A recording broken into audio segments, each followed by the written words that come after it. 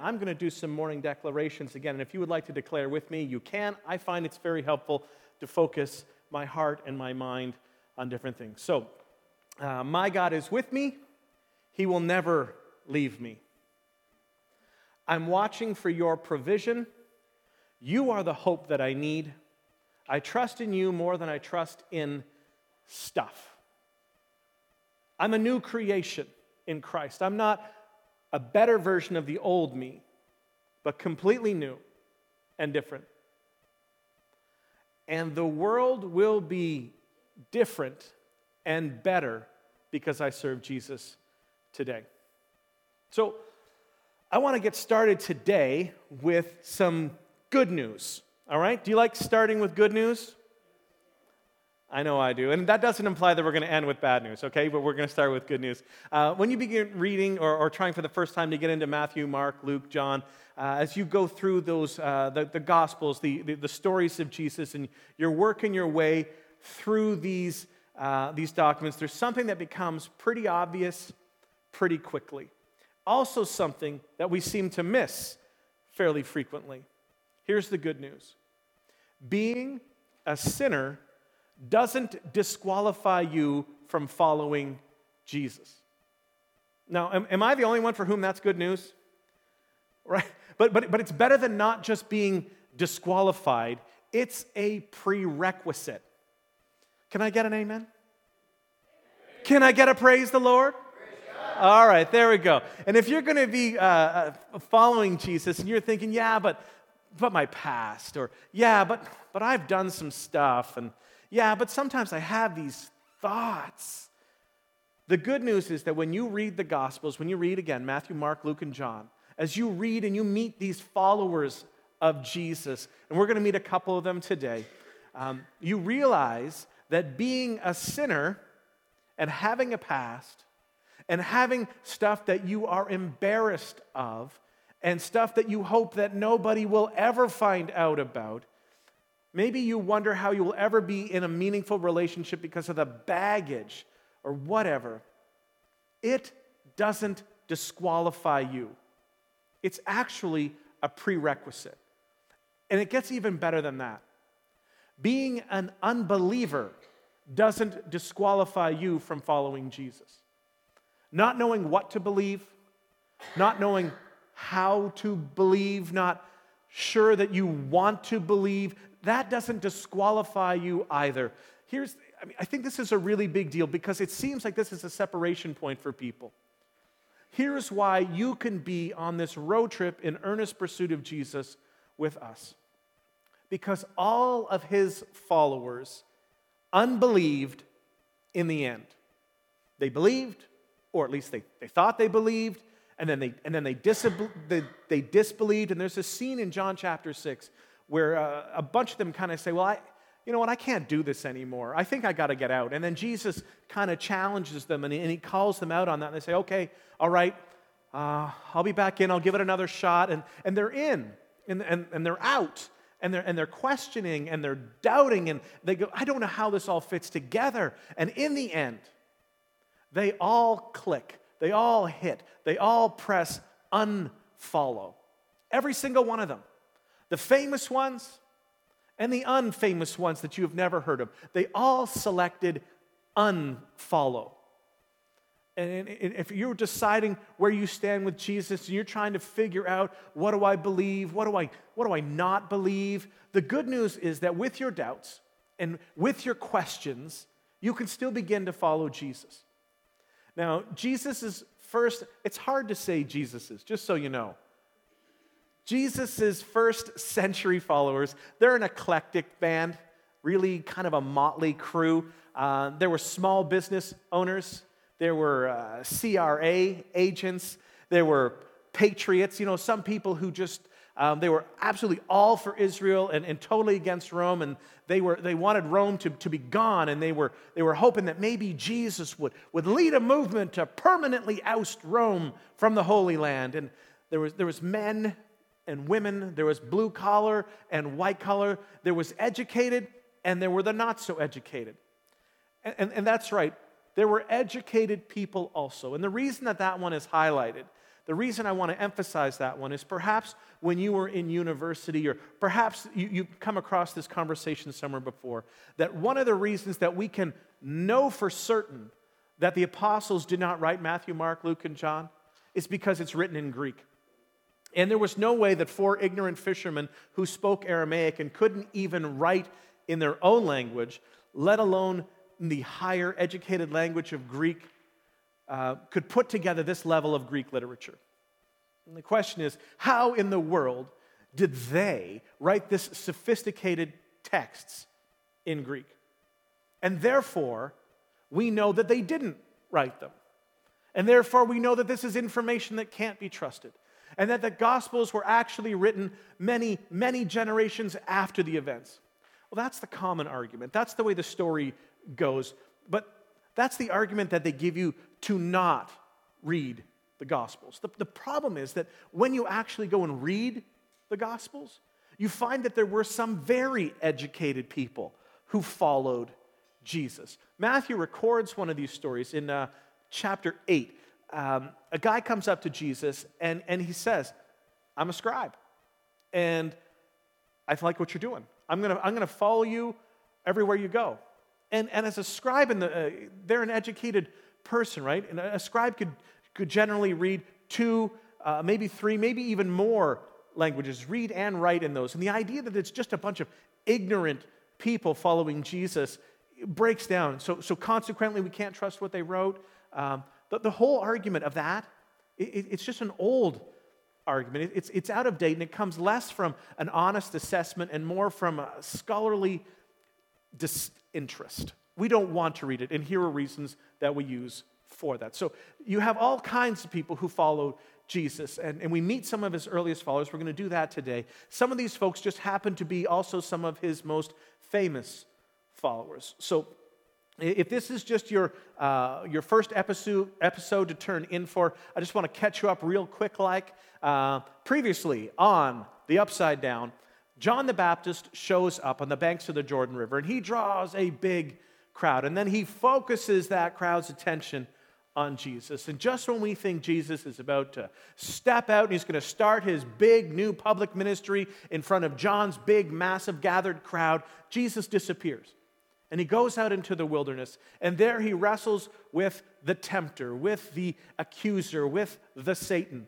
And he wrestles with something that he would have to wrestle with time and time again throughout his entire life. And that's this. Whose kingdom is this about? Am I going to truly embrace the values of the kingdom of God, or am I going to embrace the values of the kingdoms of this world? And then after that season of being tempted, these temptations come back many times, but after that season, the text tells us that Jesus, he went back closer to where he grew up. And so we'll jump in there. Verse 14, it says, Jesus returned to Galilee in the power of the Spirit, and news about him spread throughout the countryside. He was teaching in their synagogues, and everyone praised him. So his following did grow, and it did grow quickly, because everyone who had come out to see John the Baptist, and John the Baptist said, here he is. So all of John's followers thought that John was a big deal. Well, now they're going, well, if John said this guy's a big deal, well, I guess we should go check him out too. And so one day, after church or after synagogue, a guy named Simon Peter, he's just a regular guy in the community, he invites Jesus of Nazareth home for lunch. And on the way home, Simon, he sort of stumbles it out. He goes, oh yeah, I do have a bit of an agenda. My mother-in-law has a fever and it just won't go away. So we were wondering if you're going to be there anyways, could you just address that? Deal with that after you have your soup and pita lunch? And to be clear, that was to make the fever go away and not make the mother-in-law go away. Just important clarity there, even though both would be miraculous. So this is a big secret. It's all on the down low. Peter is asking Jesus to heal his mother-in-law on the Sabbath. And you're not supposed to do any work on the Sabbath. And well, as it always does, information begins to leak out into the community. And that night, when the sun went down and the Sabbath was officially over, things got active. Verse 40, at sunset, the people brought to Jesus all who had various kinds of sicknesses, and laying his hands on each one, he healed them. And so we can easily just kind of read right on past all of those things. But this is significant because in the first century, in that faith system then, you were not supposed to touch sick and especially dying people. Even more so if they had a physical manifestation of their illness. You don't touch them. The idea is that you would be contaminated and then spread the contamination. Now, they didn't understand germs, but there were certainly some valid community care practices that they had hidden in what they were doing. Jesus, on the other hand, would intentionally touch sick people. And instead of picking up their illness, they picked up his wholeness and they received healing. And understandably, this is kind of overwhelming to people as they watch it happen. And the reason that Jesus healed people wasn't just to make people well. The reason that Jesus healed people is because in that culture, as is the case many times in our culture, people associate sickness with sin. How can you tell if a person can forgive your sin? Well, you can't, right? There's no outward manifestation or magic horn that appears. But if someone can touch a sick person, and if sin is related to sickness, if you can heal someone and make them physically well, then you might just have the power to heal my relationship with my Heavenly Father. So in a world where sin and sickness go together, Jesus begins by healing people by laying his hands on them.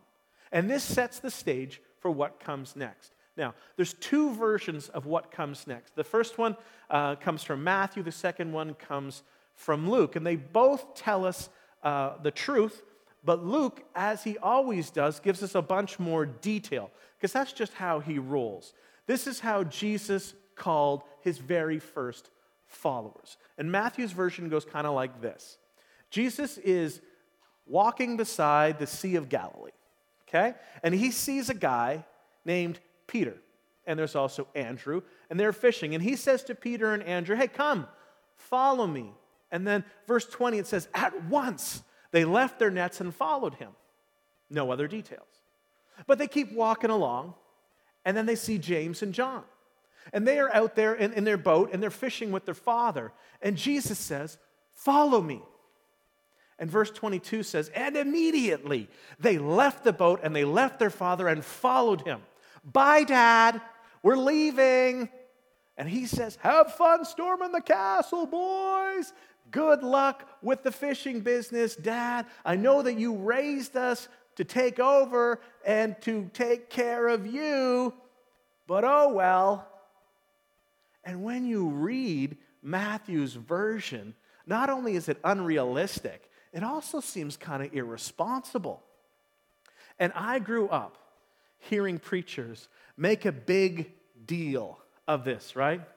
You just need to follow Jesus. You just need to give up everything and follow Jesus and do it right now. And if he's not Lord of all, and if you don't trust him completely and immediately, then he is not Lord at all. It's a really well-polished guilt trip. But just look what these guys did, right? Look how they changed the world. You should do the same kind of thing. Everybody should do the same kind of thing. That's what Jesus would always look like. But honestly, who would do that? Do you think that's the point of the story? And so Luke wrote to us, more of the non-Jewish audience, as opposed to Matthew, who wrote to a very Jewish audience. And Luke realized that we're going to have some questions. So Luke, who continually gives us lots of details, he's a historian's dream. He helps them out, but he helps us out too. So Luke gives us more of the backstory as to why this happened and what happened. He fleshes it out. It confirms Matthew's story, but it gives us more context. So here is Luke's account of what Matthew just told us. Luke 5, verse 1. One day, as Jesus was standing by the lake of Gennesaret. Now, that's just another name for the Sea of Galilee, okay? The people were crowding around him, and everywhere he went, Jesus drew a crowd. And this is still like the pre-paparazzi kind of thing. And they're there listening to the Word of God. And here we just stumble on, again, something that is very, very important. If you're new to faith, if you are considering faith, and you aren't sure, do I even want to consider faith? Hear this. Christian faith, not all religions, but when it comes to Christianity, Christian faith begins with information. It does not begin with faith. Christianity is informed, evidence-based faith. That might be, this might kind of get meddling a little bit, but if you're in a church or any kind of religious kind of gathering, maybe even another religion, and if you can't question it, then you should probably consider leaving it. If you can't question it, if you can't get into it and say why and how come, you should consider leaving it, even if it's a Christian church, because the authentic version of Christianity can be questioned, because it began with information. It didn't begin with faith. You become a Christian by faith. You do not become a Christian because of faith. So following Jesus does not begin with faith. It does not begin with believe, right? So you remember John the Baptist? JTB? John the Baptist? JTB is preaching. He's down by the Jordan River, and Jesus shows up. Do you remember what JTB says to Jesus? Says to the crowd about Jesus? We've gone over this a couple of times. He doesn't say, believe. What does he say? Look. Here comes Jesus. Look, there he is. You can see him. He's right there. Look at him. And I want you to begin to follow him. And if you look and if you follow and if you pay attention, perhaps one day it will dawn on you that this is something that you can believe. So Jesus is teaching. People are getting information. They are crowding. You know how that works, right? And so Jesus is stepping back. And the next thing you know, his sandals are getting wet. And he's thinking, this can't go on much longer. It's way too early to do that walk on water thing, so we need to do some kind of an adjustment. Verse 2, he saw at the water's edge 2 boats left there by the fishermen who were washing their nets. The reason that they are washing their nets is because they had already been fishing. This was mid-morning. You fish at night because the water is cool. Fish come to the surface to feed near the surface. You grab them in a net. When the sun rises, the water warms, the fish go deeper. So you fish with nets at night. They have already been fishing. Nets have been pulled out. Nets have been cleaned from all the floating beer cans and plastic. Nets have been stretched out and are drying. Then they will carefully roll them up because they have been fishing all night. Now it is time to take a break, a wee siesta, before they have to do this all over again. So verse 3, he got into one of the boats, the one belonging to Simon Peter, and he asked him just to put out a little bit from shore. And then he sat down and he taught the people from inside the boat. Now they can come right to the water's edge if that's what they want. Luke gives us a lot of these details about the progression and how things worked, and even just the logistics. It's not just Peter who is listening, okay? We know that Andrew, James, and John are all listening. Jesus finishes the sermon and he gives the invitation, but he doesn't say, come forward. That's not the invitation. He gives a let's go fishing invitation. So in verse 4, he says, when he had finished speaking, he said to Simon, and he does something here, again, that's unexpected. seemingly a little bit irrational, but doable. His request, something that Simon was actually capable of doing quite easily. Even though it's a little odd, he doesn't say to him, I want you to abandon your family. I want you to abandon your job.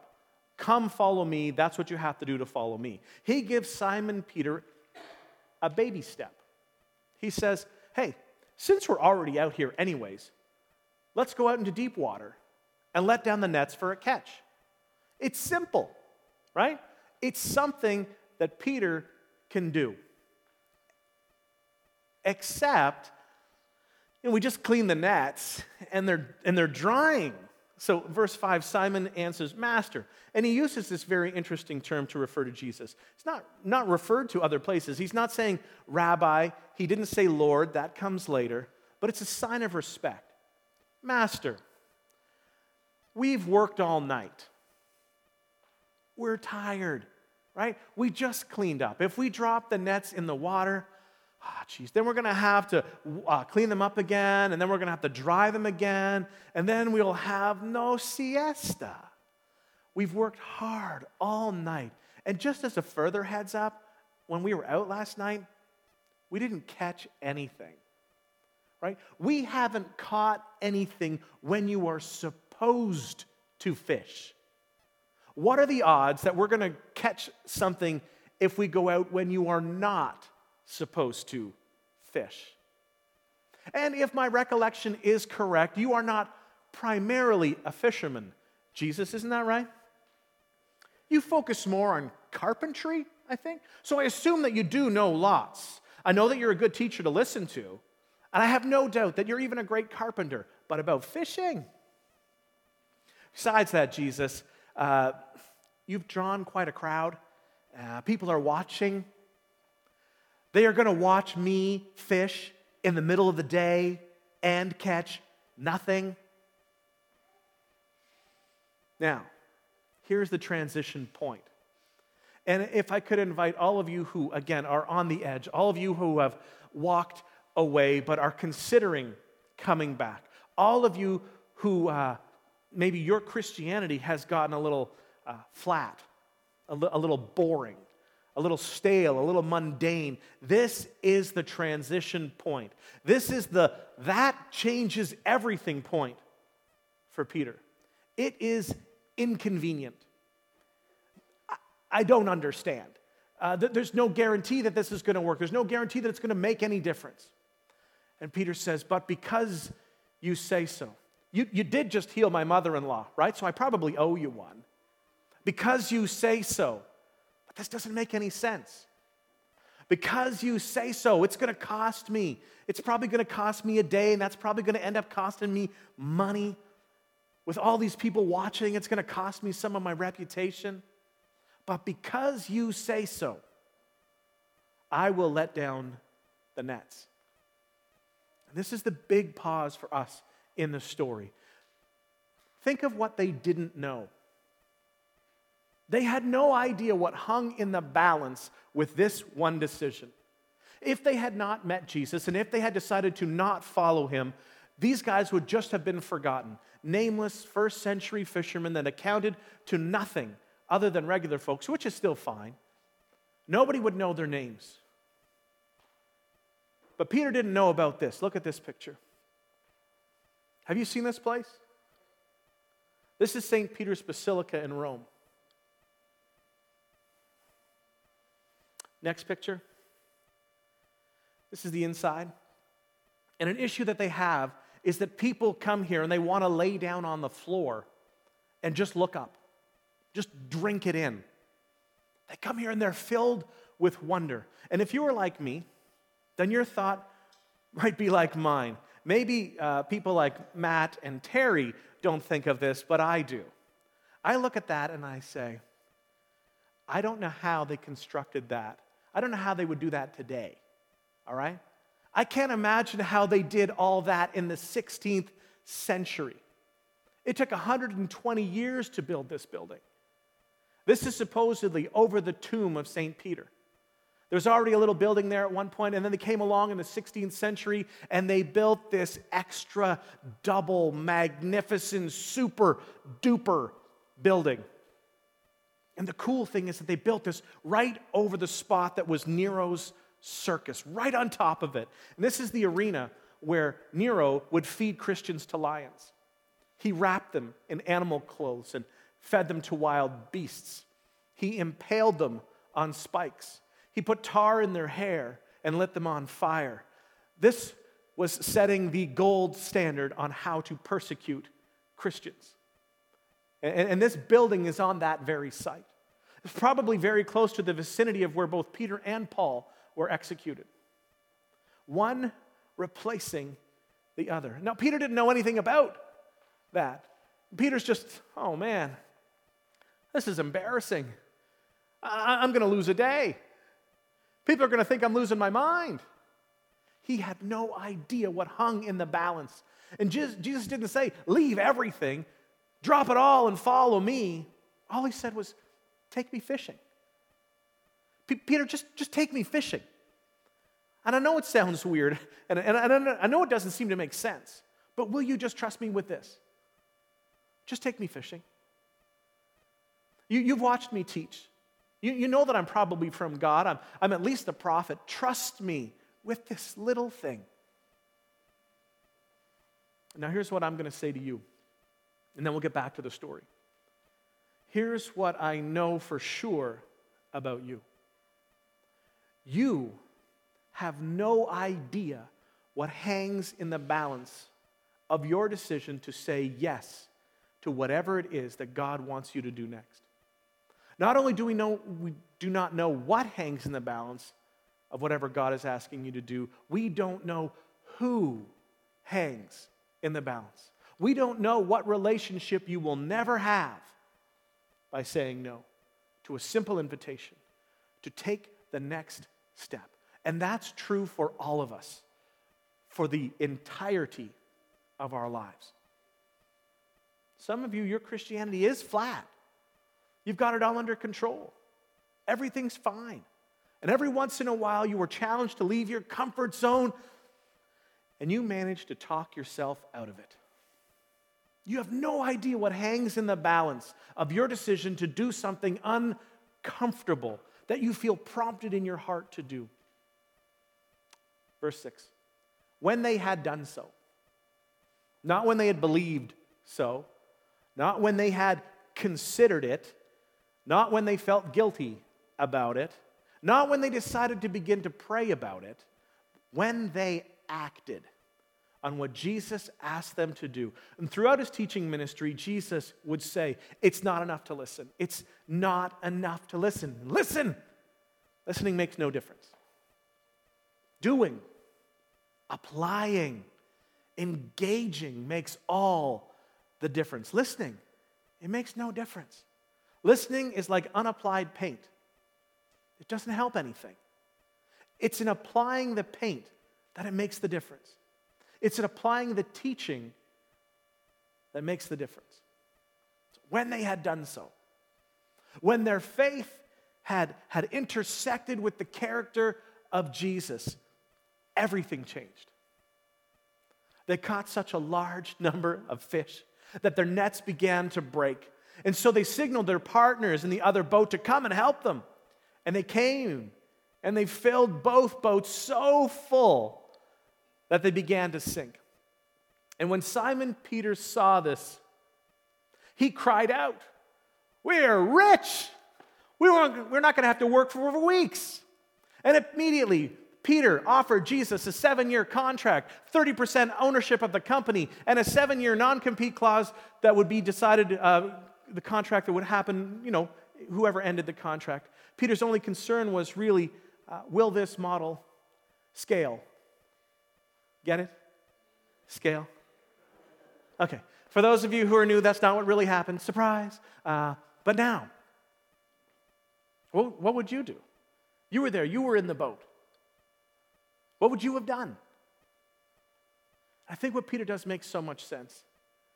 When Simon Peter saw this, he fell at Jesus' knees. Suddenly fish are the furthest thing from his mind, and he said, "Go away from me, Lord." New title. Lord. Why the name change? Had Jesus suddenly become something that he wasn't before? In one sense, no. But in one sense, yes. Suddenly it's a title of authority. It is now a title of ownership. And why would he say, "Go away from me"? Well, Peter tells us it's because I am a sinful man. We may be inches apart, but we're nowhere close. Because his assumption was the same assumption of the community, which is the same assumption of the first century Judaism. This assumption might be the same one that you are struggling with right now. The assumption is that God distances himself and keeps sinners distant from him. And Peter is suddenly confronted with this isn't just a great teacher. He's not even just a miracle worker. This person, whoever he is, somehow he's from God. And he's way closer to God than he is to me, and I have no business even being in the presence of this man. And God distances himself from sinners. And religious leaders in that time certainly distanced themselves from sinners.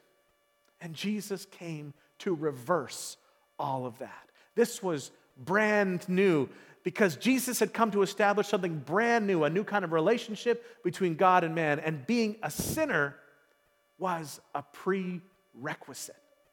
And little did Peter know that Jesus had come to establish a brand new covenant governed by a brand new ethic that would be part of his brand new movement. And Peter himself would be the first person in history to actually speak the definition, the rallying point, the thing that everyone would have in common in the brand new movement in the world. Eventually that would be called the church. I'm not even worthy to be in your presence. Verse 9, for he and all his companions were astonished at the catch of fish that they had taken, and so were James and John, the sons of Zebedee, Simon's partners. And then Jesus said to Simon something that he would say to his guys over and over and over again. He said, "Don't be afraid.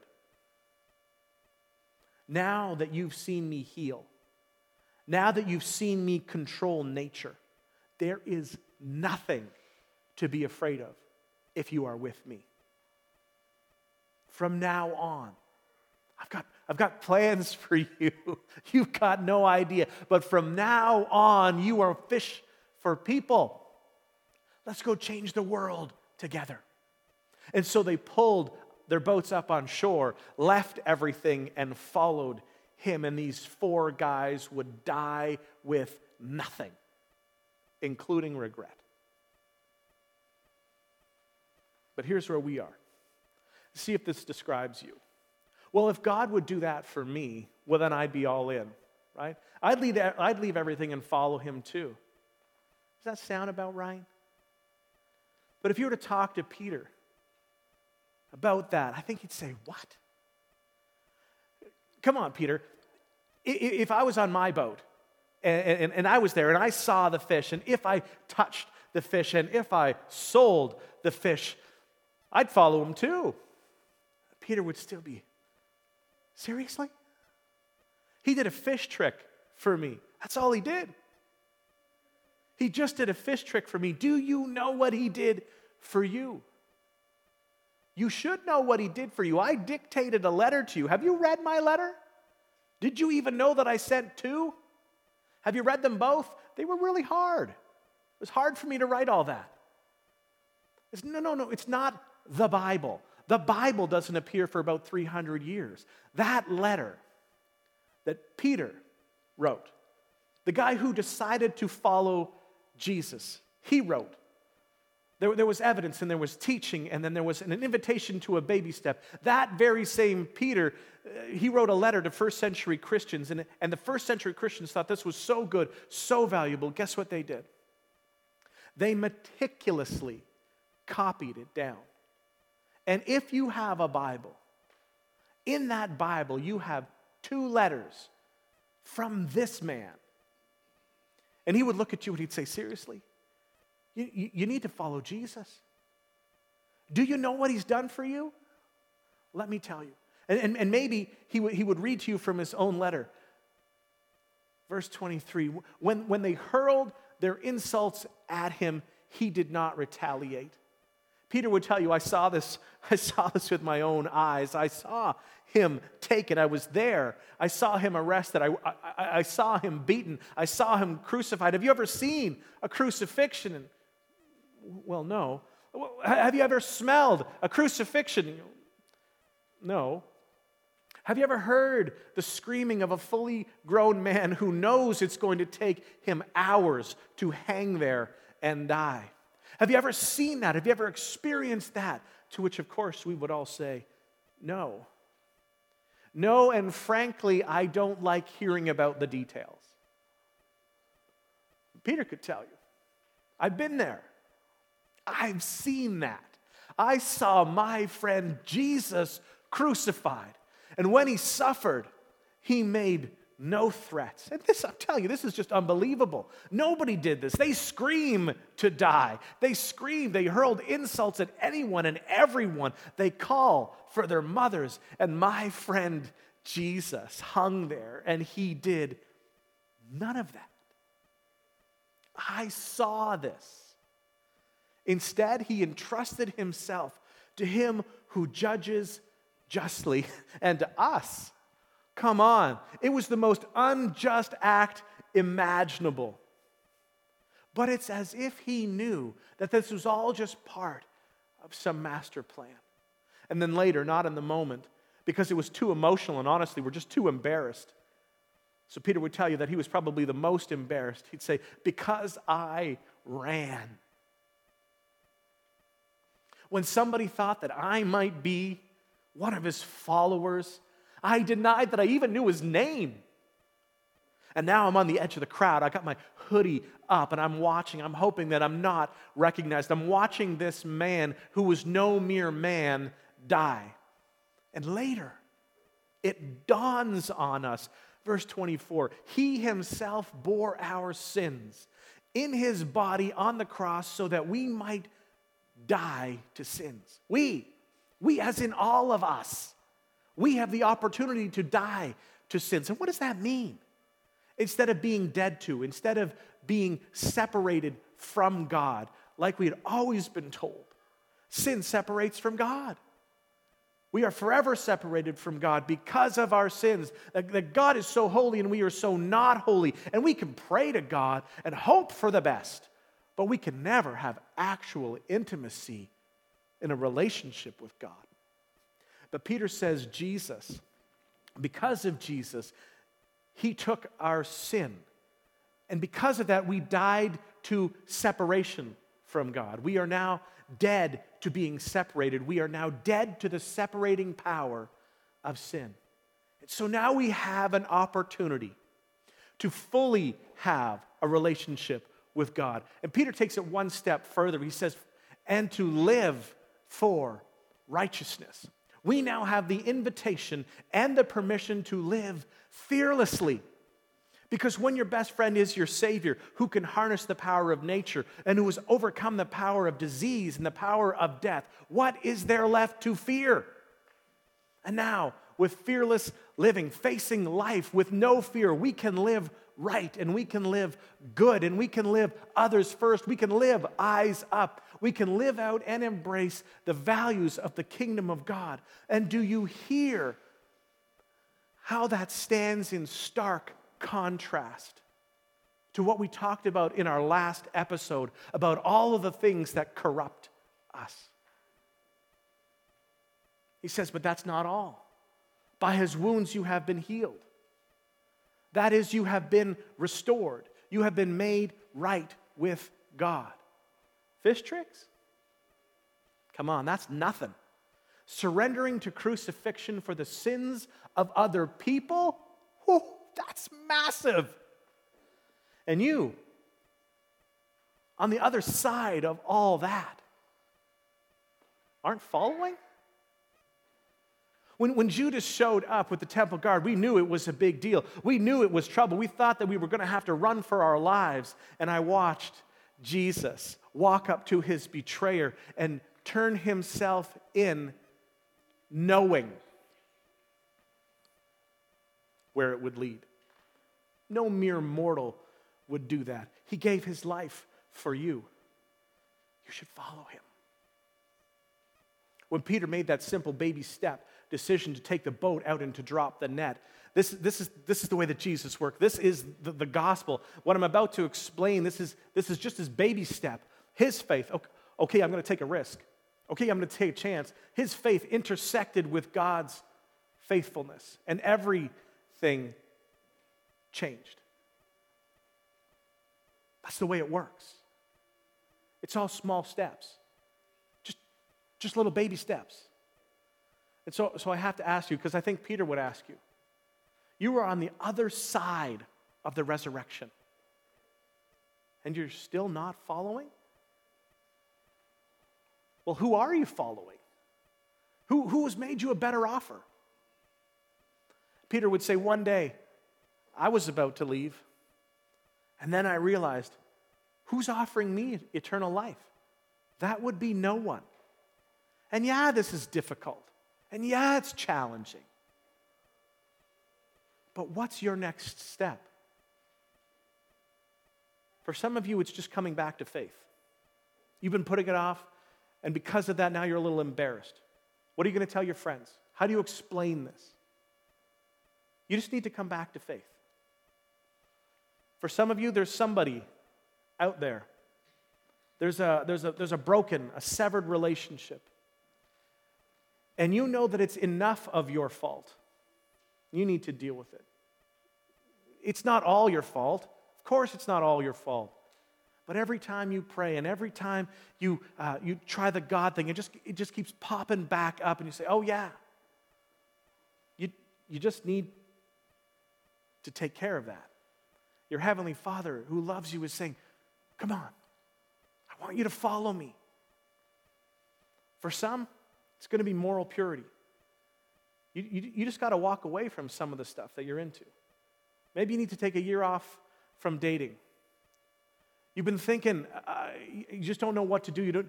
But you need to just get your heart, your mind recentered. For some of you, it's going to be serving. You've gotten very comfortable. You need to get out of your comfort zone again. You need to get involved directly with breaking down barriers and opening doors. Do something that will stretch you. Get involved in something that will make you need to pray hard. For some of you, your life is stuff. You have a hard time letting go of your stuff. And you've thought about it before.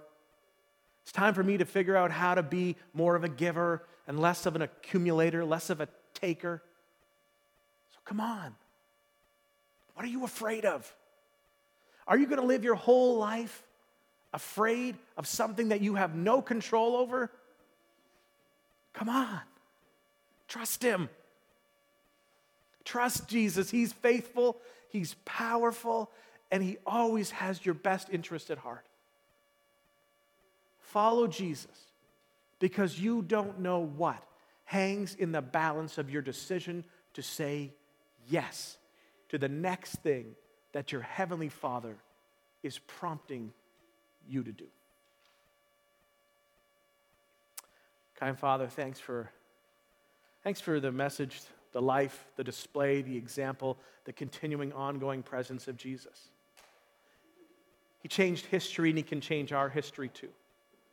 So for my friends that are here today, for my friends that are watching and joining with us or listening, God, I pray that you would speak into their heart, into their life right now. Holy Spirit, you're welcome to move in that way, to illuminate a next step, to show us where we can go, where you would have us to go, that would intensify our relationship, that would deepen our relationship with you, to bring it to life, to give it vibrancy and beauty and definition. Lord Jesus, it is our desire to follow you. So as you lead, find me faithful, walking after you. Thanks. In Jesus' name, amen.